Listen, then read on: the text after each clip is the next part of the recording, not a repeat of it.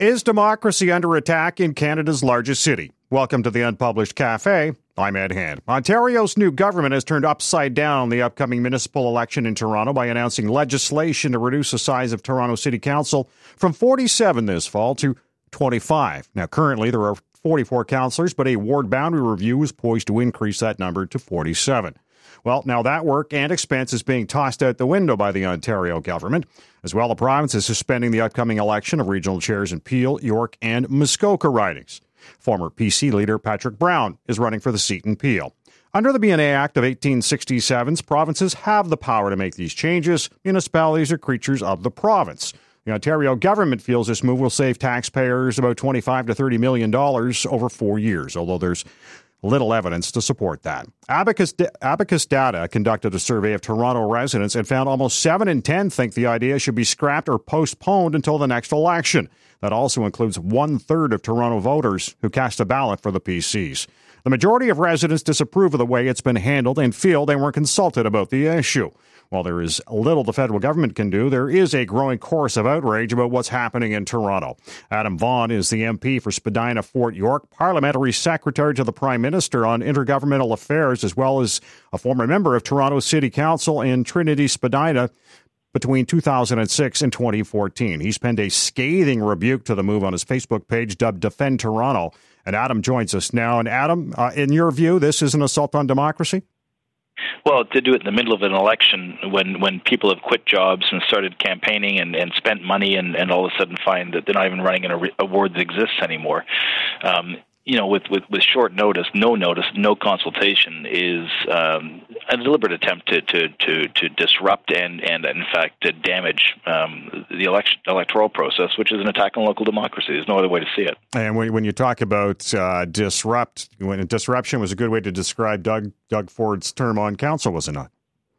Well, he wasn't there most of the time. I mean, the one thing about the Fords is at best they're part-time politicians. They don't normally read the reports they're voting on, or usually after 4 or 5 years in politics, you can point to something and say, "Here, I did that." The only thing the Fords really ever did was break things at City Hall, and now they're at Queen's Park, and Doug Ford is breaking Toronto. It's interesting. Toronto is the only municipality in the province that seems to be getting this. And, I mentioned this, we're reducing council to 25, but here in the city of Ottawa, our council's 23. It just seemed kind of strange. There were a couple other races outside Toronto that were impacted.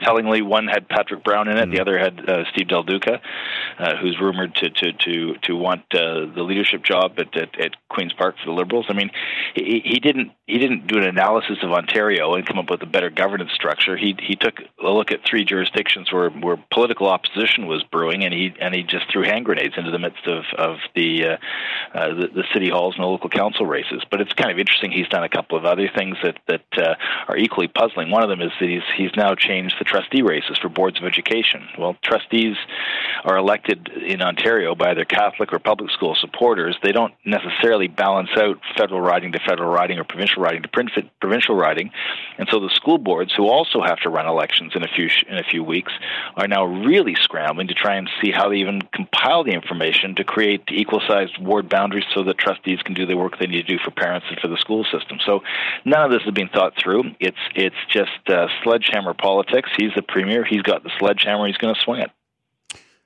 You're the parliamentary secretary to the Prime Minister on intergovernmental affairs. Actually, I'm the parliamentary secretary to Jean-Yves Duclos, who's the Minister for Families, Children, and Social Development. I'm in charge of housing and urban affairs, but while I still have the urban affairs portfolio, I was switched from the Prime Minister to a minister to deal with the national housing strategy. So I was first appointed for the first year of Parliament for that, but I'm now in a new portfolio. All right. I'm wondering, in terms of the caucus on the Hill, what was the reaction? What's the concern? Well, I think all of us have dealt with the Fords in one way or another in the Toronto part of the Liberal caucus, and we're certainly well acquainted with his behavior while on City Council. I think the only response with it constitutionally, I mean, as you referenced off the top, the BNA Act and the Constitution Act of 1867 are pretty clear. Section 92.8 says that provinces have sole jurisdiction over the composition of municipal governance, and that's the way it is. There's not much the federal government can do. There is a small clause which allows us to interfere or stop legislation which interferes with federal authority, but I don't think that would stand up in court. The only time it's ever been used was to stop Preston Manning's father, Ernst Manning, when he was Premier of Alberta, from printing phony the social credit, made in Alberta currency. So there's not much we can do legally at the federal level. However, that being said, we have worked very deliberately in the last 3 years to make sure that all orders of government, municipal, provincial, Indigenous, and federal governments, sat around the table when figuring out what national priorities should be set and how they should be funded. We've been very clear about dealing directly with cities on issues like transit and housing when necessary. And we will use, I guess, our spending power and our programming and legislative power to make sure that urban areas are not hurt by aggressively disruptive provincial governments. You know, at the end of the day, the people in Toronto are Canadians too, and they should be able to count on their national government to defend the institutions and the people of the city. If they can't do it through legal means, at least do it through supportive or political means, and that's what we intend to do. Adam Vaughan is joining us on the Unpublished Cafe as we talk about the Ontario government changing the composition of Toronto City Council for the upcoming municipal election. And, you know, you sat on Toronto City Council for 8 years, and, you know, I'm not quite sure how large your ward was, but when we look at what's going to happen now with just 25 wards, what's that workload going to be like? Well, it's not. I mean, the individual workloads are heavy. I mean, Toronto City Councillors, you know, you may only sit in City Council for 3 days, but you've got Community Council, you've got standing committees, you've got 123 different agency boards and commissions that the city is sometimes obligated, other times voluntarily chosen to govern itself with. When you cut council down from 45 or 47 to 25, the workload doesn't change. It just gets redistributed and doubled for people sitting on City Council. So, you know, things like the police board, the library board, the TTC, the Board of Health, you know, all these different committees are still going to have to be staffed by politicians, which means, you know, there's only so many hours in the day and only so many days in the week. You're going to have to double up on the hours you're working to attend all the committee meetings, which is going to bite into the community meetings you hold. I represent a downtown part of the city. I typically would have about 90 different development applications underway at any one given time. My population when I left office was about 127,000 members. That riding will now get doubled in size. The swing in terms of the largest to smallest ridings, the swing is about 50 to 60,000 voters now. That's going to get even worse as time goes by, because don't forget, in municipal elections, property owners have a right to vote, not just citizens. So you can live in two different parts of the province and vote in two different parts of the province, and so it gets challenging, especially for those areas that have complex urban environments with you know, universities, hospitals, open air markets, sports stadiums, the financial district, and condos and residential neighborhoods and all the other things that are entailed in running a city. So my guess is that in the outer suburbs and some of the very small ridings, you're not going to see much difference in terms of the workload. But downtown, you're going to swamp a significant number of those 25 surviving councillors with an immense amount of work, or you're just going to stop doing stuff. And I think that's where the real risk is that when you pull councillors out of the police service board, off the TTC, away from the library board, the 123 agency boards and commissions that report by committees through to City Council once a month, when you don't have councillors sitting on those boards, they don't understand how the decisions are made or what the rationale were or what the financing is. You're going to be basically second-guessing every single committee because you're not part of the process evolving a consensus forward and sort of building a working coordinated city model. What you're going to have is a bunch of agency boards and commissions running off in every direction at once. Most of them won't be elected. There won't be much public or accountable or public oversight over any of these bodies. And by the time it gets to council, there won't be that sort of naturally formed consensus, which got us to do most of the work very quickly without much controversy or debate. So it's going to become extraordinarily dysfunctional. Council's massively overworked. The public cut off from deputations and public input and even public meetings. And when it stops working, Ford's going to say, see, it's still broken, let me break it some more. I mean, the one thing that people like Ford who don't like government seem to be able to do with a great deal of elegance, if you can call it that. I'm not sure what it's called, but with a great deal of consistency, perhaps, is to walk into government, break it, and then turn around at the next election and say, see, it's still broken. I got to break it some more.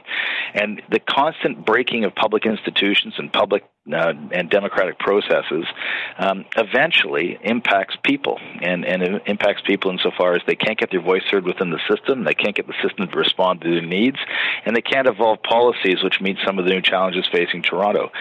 So Ford's latest foray into City Hall, once again, sort of, starts smashing everything, and in the wake of yet another Ford at City Hall, there's not much to show for it, and the public is going to be even more disgruntled about what's going on at City Hall, and therefore it's going to be justified in making more cuts, is my guess.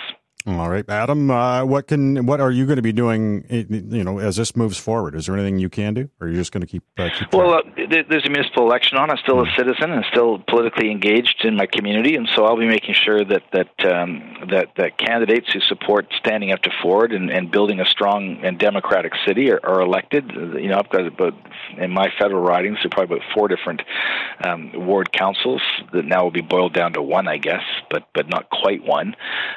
But I'll be making sure that councillors in the downtown where I live are properly supported, especially those that will stand up to the Ford agenda. I'll also be making sure that at federal level, the policies we put together allow us to work around hostile provincial governments in order to serve municipalities and, more importantly, Canadians who live in urban centres properly. And we had a terrible night last night in terms of rain in Toronto. We had floods, and the TTC has been turned upside down. We've had fires. We've had people trapped in elevators. It was a really horrific set of rainstorms that moved through last night. And we got the provincial minister, Lisa MacLeod, who comes up from Ottawa way, sort of tweeting, what's the big panic? Everything seems fine here. Why is the NDP all hysterical? And it's kind of you can't really figure whether it's a sort of a design neglect or just sort of an arrogant dismissal of the needs of people of Toronto. There's a sense you get from the folks up in Queen's Park right now that it could care less about Toronto, and if Toronto is suffering, tough. The rest of the province is doing fine. See you later. Well, I can tell you right now, people in Toronto are not going to take that quietly, and we're going to stand up to people like Lisa MacLeod and Doug Ford, and we're going to fight to protect the things we value about our city. And one of those things that we value is a democratic process by which we make decisions. And I don't pretend to dismiss or adjudicate or even second guess political debates in Thunder Bay or Ottawa or Barrie or Temiskaming. I'm baffled as to why the rest of the province suddenly has expert opinion about what goes on in the city of Toronto. If they want to know, they should come down to City Hall and watch it, and they should sit in some of our committee meetings and listen to the deliberations, and what they'll find, it sounds a lot like their communities. Reasonable people sitting down, dealing with difficult issues, trying to make the best of it. And into this mix now we have Doug Ford and his band of sort of very destructive policies and very arrogant cabinet ministers telling us what's what in Toronto, what's good for us, and we'll just have to sit here and swallow it because they won the election. Well, that's not democracy. That's not the way it's supposed to work. And quite frankly, as a citizen, as an elected official from Toronto, I'll make sure it doesn't happen because I love the city too much to surrender it to the likes of that kind of destructive behavior. Adam, thank you for joining us. Not a problem. I just want to say one last thing about Los Angeles, which is the city we keep getting compared to. Los Angeles is a 3-tiered government. Their executive committee has 15 city councilors, but there are 97 community councils that are all elected. The city of Los Angeles also has an independent city charter, which declares that the state government can't interfere with its elections or the boundaries of its elections. So if Doug Ford wants to remake Toronto in the shape of Los Angeles, all I can say is bring it on. All right. Adam, thank you so much for joining us. Not a worry. Thank you. All the best. Adam Vaughan is the MP for Spadina-Fort York. As well, he was a former member of Toronto City Council in Trinity-Spadina ward between 2006 and 2014 and had a front row seat to Doug Ford on council. Just to be fair, I called and emailed the Premier for an interview about this on the podcast, and I received neither an email nor a callback. The issue of arbitrary reduction in the size of Toronto City Council has many keeping close tabs on the move and upcoming rollout. Duff Conacher is currently a director and one of the founders of Democracy Watch, a national nonprofit, nonpartisan organization and Canada's leading citizen group advocating democratic reform, government accountability, and corporate responsibility. And Duff joins us now. And Duff, from the Democracy Watch perspective, what concerns you about this rollout from the Ontario government? Well, the big problems are that it wasn't mentioned during the election campaign, so it's not part of the mandate of the government. Secondly, the Ford government didn't consult at all before implementing this decision. And third, Premier Ford lied in terms of the reasons for making the change. And when you talk about more than once. And in which case are we referring to? In terms of false claims that he made. And which claims? The saving of money? No. Well, I don't think there will be a saving of money because the staff will have to be doubled for each counselor. Otherwise, service will drop because it will take twice as long to get things dealt with by any counselor's office, because the counselors will each be representing twice as many people, essentially. And so I don't think there'll be much savings. There could be extra costs for this election as well, the one that's going to happen now, because the clerk's office and their staff are going to have to work double overtime to make the adjustment to this. And but he also said, "Oh, well, look at Los Angeles. Los Angeles has fewer counselors than Toronto and 4 million voters. But Los Angeles also has multiple boroughs, which Toronto used to have before it was amalgamated. Yeah. So it actually has many more counselors overall than Toronto has. So that was just one of the false claims he made. He also claimed that the consultation took place during the election. Well, he didn't even mention this. And I believe his claim as well is just pure exaggeration. No one comes up to me saying we need more politicians. Well, that doesn't mean that people come up to him and say you need half as many politicians. So it's just a dishonest, undemocratic, unrepresentative decision that could end up not saving any money. I understand when you're saying it's undemocratic, but the province still has the power to do that, as the cities are the creatures of the province, right? Yeah, and voters have a right to know what they're voting for in an election. Mm-hmm. So they were not informed in advance that this was part of the government's plan of action. Therefore, he has no mandate to do it. It's undemocratic to make a decision about something that you didn't talk about during the election. Majority of voters voted against the Ford Conservatives. The minority that voted in favor were not informed about this. They may not have voted for him if he had mentioned it. So that's fundamentally undemocratic, and also undemocratic to be dishonest in the reasons you give and to fail to consult. On the curriculum teaching health and sexual awareness and consent and things like that, he says we have to go back and consult. 4,000 people were consulted. That's not enough. This decision has to be made with many more people consulted. And then on this decision, he consults with no one. So his own words, he's a hypocrite based on his own standard, that you have to consult with people before you make decisions. Duff Conacher is joining us in the Unpublished Cafe. He's the director and co-founder of Democracy Watch, as we talk about the Ontario government unilaterally deciding to change the formation of Toronto City Council. And when I look at this, and they want to reduce down to 25, and they want to make those wards basically in line with federal and provincial ridings, I found that a little curious. Did you? It's a simple way to do it. Mm-hmm. Those ridings are set by independent commissions. It's one of the great hallmarks of Canada's democracy compared to the U.S., for example, which allows the ruling party to set the boundaries for ridings. And the ruling party in any state sets boundaries that help them and helps their party, and it's all legal. It's called gerrymandering, as people may have heard of.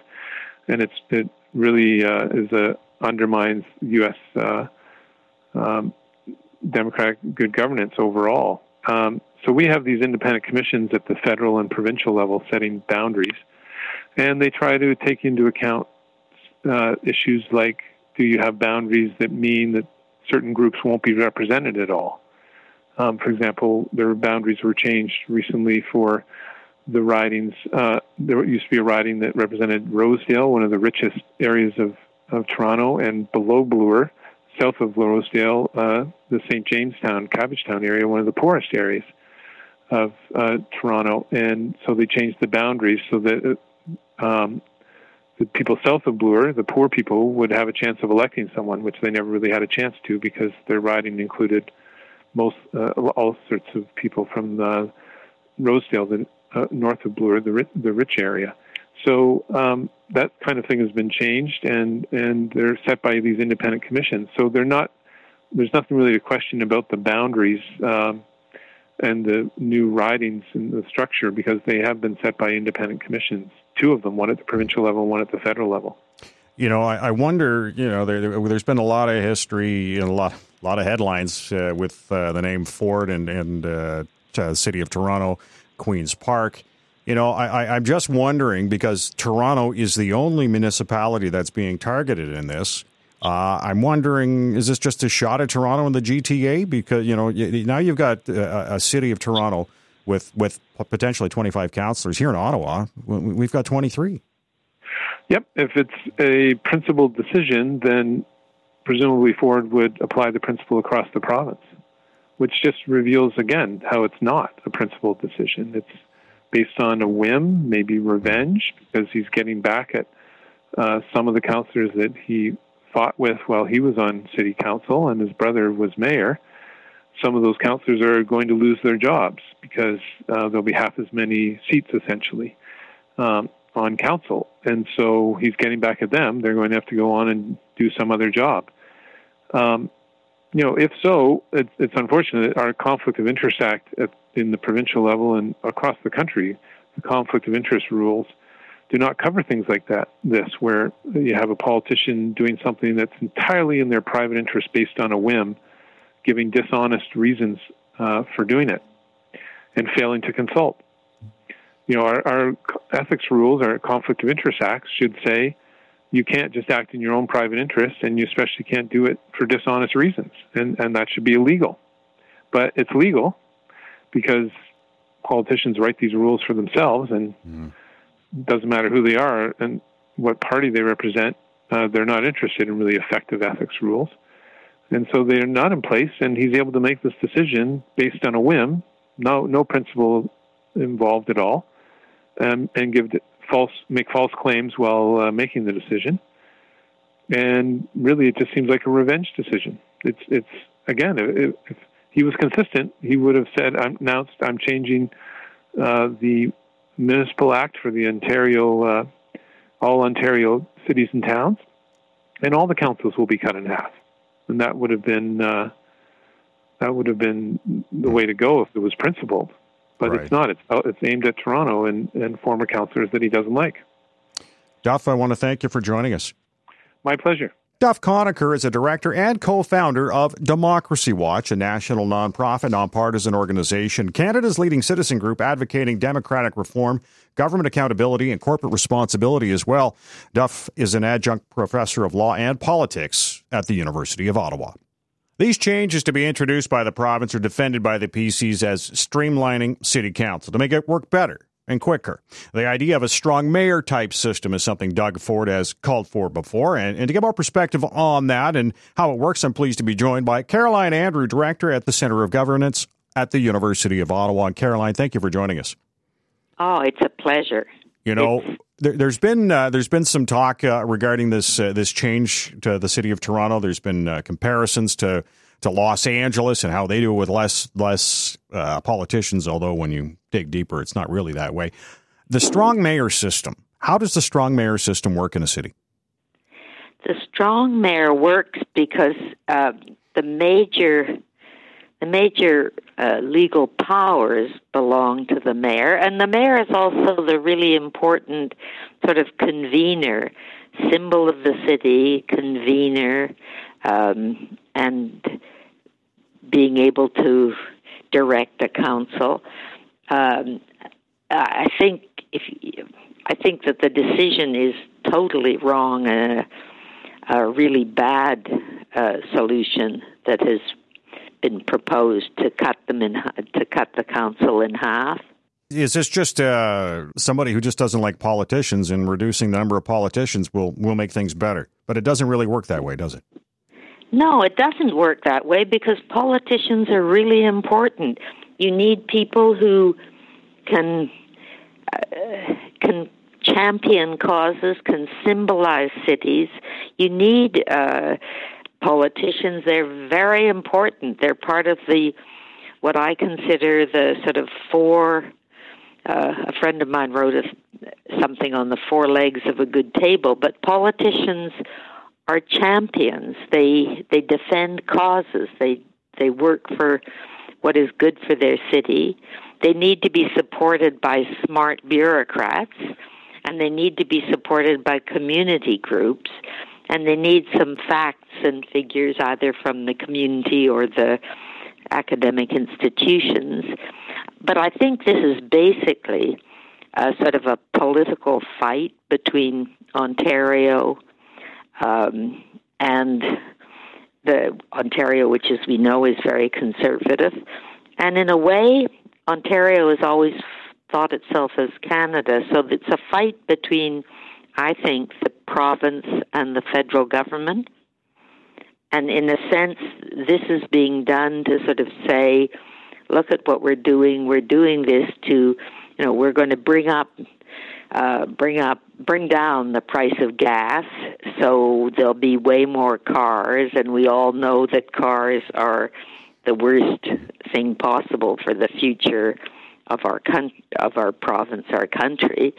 So I think it's going to set up, and the federal election is coming soon, and I think Ford, because he has a huge majority, is going to push on the feds and try and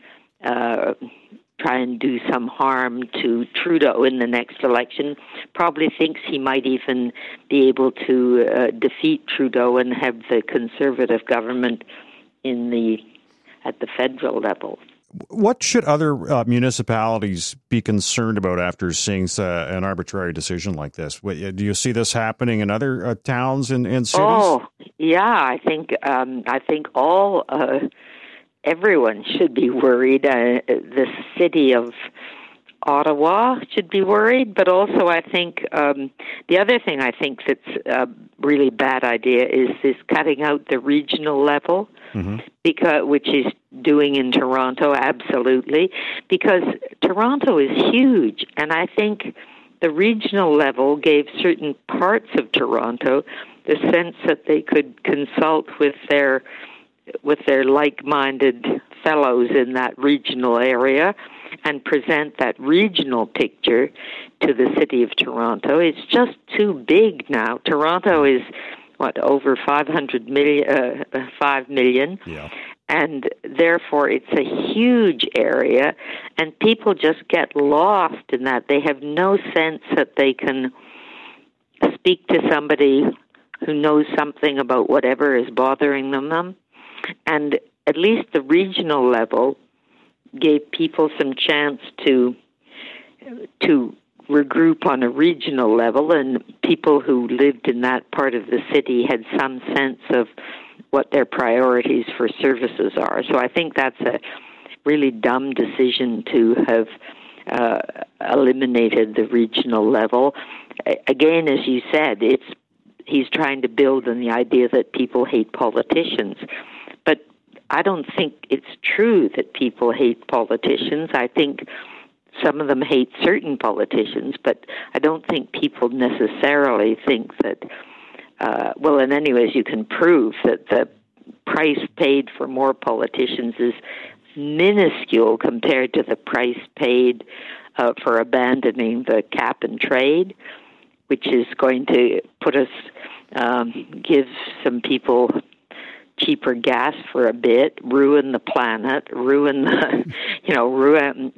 provide private or favor the car and not the public transit solution, which we all know is the only way to go. But Ford just wants to pick a fight and say cars, and whatever, and that favors very much his electorate at the moment, which is working class and a bit like, and likes cars, likes very much cars, doesn't like public transit because it has the vision that public transit is kind of for sissies and not for real guys. Caroline Andrew is joining us on the Unpublished Cafe, director at the Center on Governance at the University of Ottawa. And, you know, I wonder, Caroline, when we look at this move, is this a possible harbinger across the country with a number of provincial elections on the horizon? Could we see, as provinces can now dictate that over to cities, we might see this in Alberta, British Columbia? Yeah, I think there's going to be, I think there's some really bad things about that, but I think there's also, in a sense, a kind of a light at the end of the tunnel, if you want. I think the push will be a lot federal and provincial, and as we all know, the Canadian Constitution gives complete control to the provinces over municipalities, and so they'll gun for that and say that Trudeau is messing around and things that that isn't in his competence. But the federal government will reply, yeah, but we've got the money. We haven't spent it so much just now, but we've got the money for the train. We own the train lines. We do a lot of work on public housing. We promised a lot on daycare, so we'll use the money, and the provinces will try and say, well, we're saving money for the taxpayers. And of course, nobody understands, and that's really nobody, that people who are under the average wage are far better to pay taxes and get services than they are to hate taxes and don't get services. So I think the federal government will put up a kind of an battle on certain grounds, a feminist agenda, which of course the province hates and has canceled many of the programs, public housing and daycare, and of course transportation. So I think that they'll push on these, and they'll start wanting to talk to the big cities, because as we all know, if you count up the 10 big cities in Canada, that's pretty well Canada. So I think the federal government will start to speak to the big cities, to the big city mayors, and start saying to them, look, it may not be the Constitution, but we've got a little bit of cash for some of your problems. We've got cash and we could find the cash for daycare. We can find some cash, which they haven't yet said what they're going to do about affordable housing, but they could certainly start finding some cash for affordable housing, and of course, public transportation. Caroline, I want to thank you for joining us. It's always a pleasure to talk to you, Ed. Caroline Andrew is a director at the Center for Governance at the University of Ottawa, and I want to thank her for joining us on the Unpublished Cafe. As well, I'd like to thank Duff Conacher, director and co-founder of Democracy Watch, and MP Adam Vaughan, Liberal member for Spadina Fort York, and he was also on Toronto City Council during Doug Ford's term. It's now your turn to weigh in on the issue. Should Toronto City Council be reduced in size, as the province has indicated it will? You can go to unpublished.vote and cast your ballots. I want to thank you for listening to the Unpublished Cafe. I'm Ed Hand.